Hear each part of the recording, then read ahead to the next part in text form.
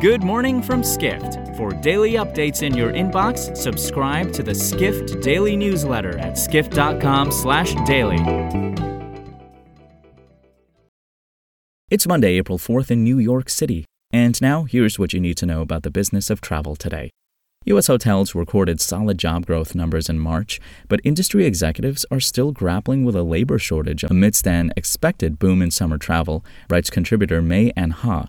The accommodation sector added 23,000 jobs last month, according to the U.S. jobs report released on Friday by the U.S. Bureau of Labor Statistics. The leisure and hospitality sector, which includes hotels, represented about a quarter of the roughly 430,000 jobs the U.S. added in March. However, employment in the sector is still down close to 9% from February 2020, and the hotel industry will likely struggle to hire enough workers in time for the busy summer season. David Lesser, CEO of consulting firm LW Hospitality Advisors, said he doesn't see the challenges hotels face going away anytime soon.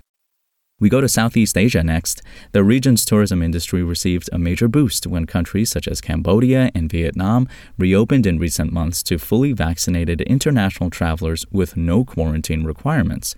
However, Thailand, its most popular tourist destination, is taking a cautious approach in reopening that could hurt its recovery, writes Asia editor Peden Doma Bhutia. Foreign visitors arriving in Thailand under any of the country's 3 entry schemes will be allowed to enter without proof of a negative PCR test from April 1st. However, all arrivals must have medical insurance covering health costs over $20,000 and register for the online Thailand Pass, regardless of vaccination status.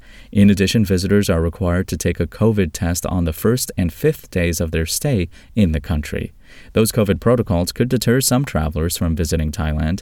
A Tourism Council of Thailand poll of 200 international travelers this year found that 71% of respondents found the process around the PCR tests on arrival cumbersome. We end today with Delta Airlines.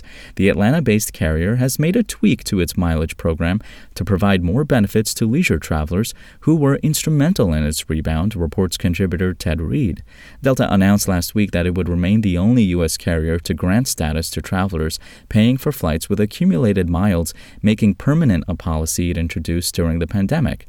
Prashant Sharma, Delta's vice president of loyalty, said the company extended the policy to reward leisure travelers who contributed mightily to its recovery by using miles. The extension took effect on March 31st. The airline also announced that it would remove its limit of 75,000 accumulated miles on one flight, a change that only pertains to a small number of travelers flying first class on long-haul international flights. For more travel stories and deep dives into the latest trends, head to skift.com. To find these stories and more insight into the business of travel, subscribe to the Skift Daily newsletter at skift.com/daily.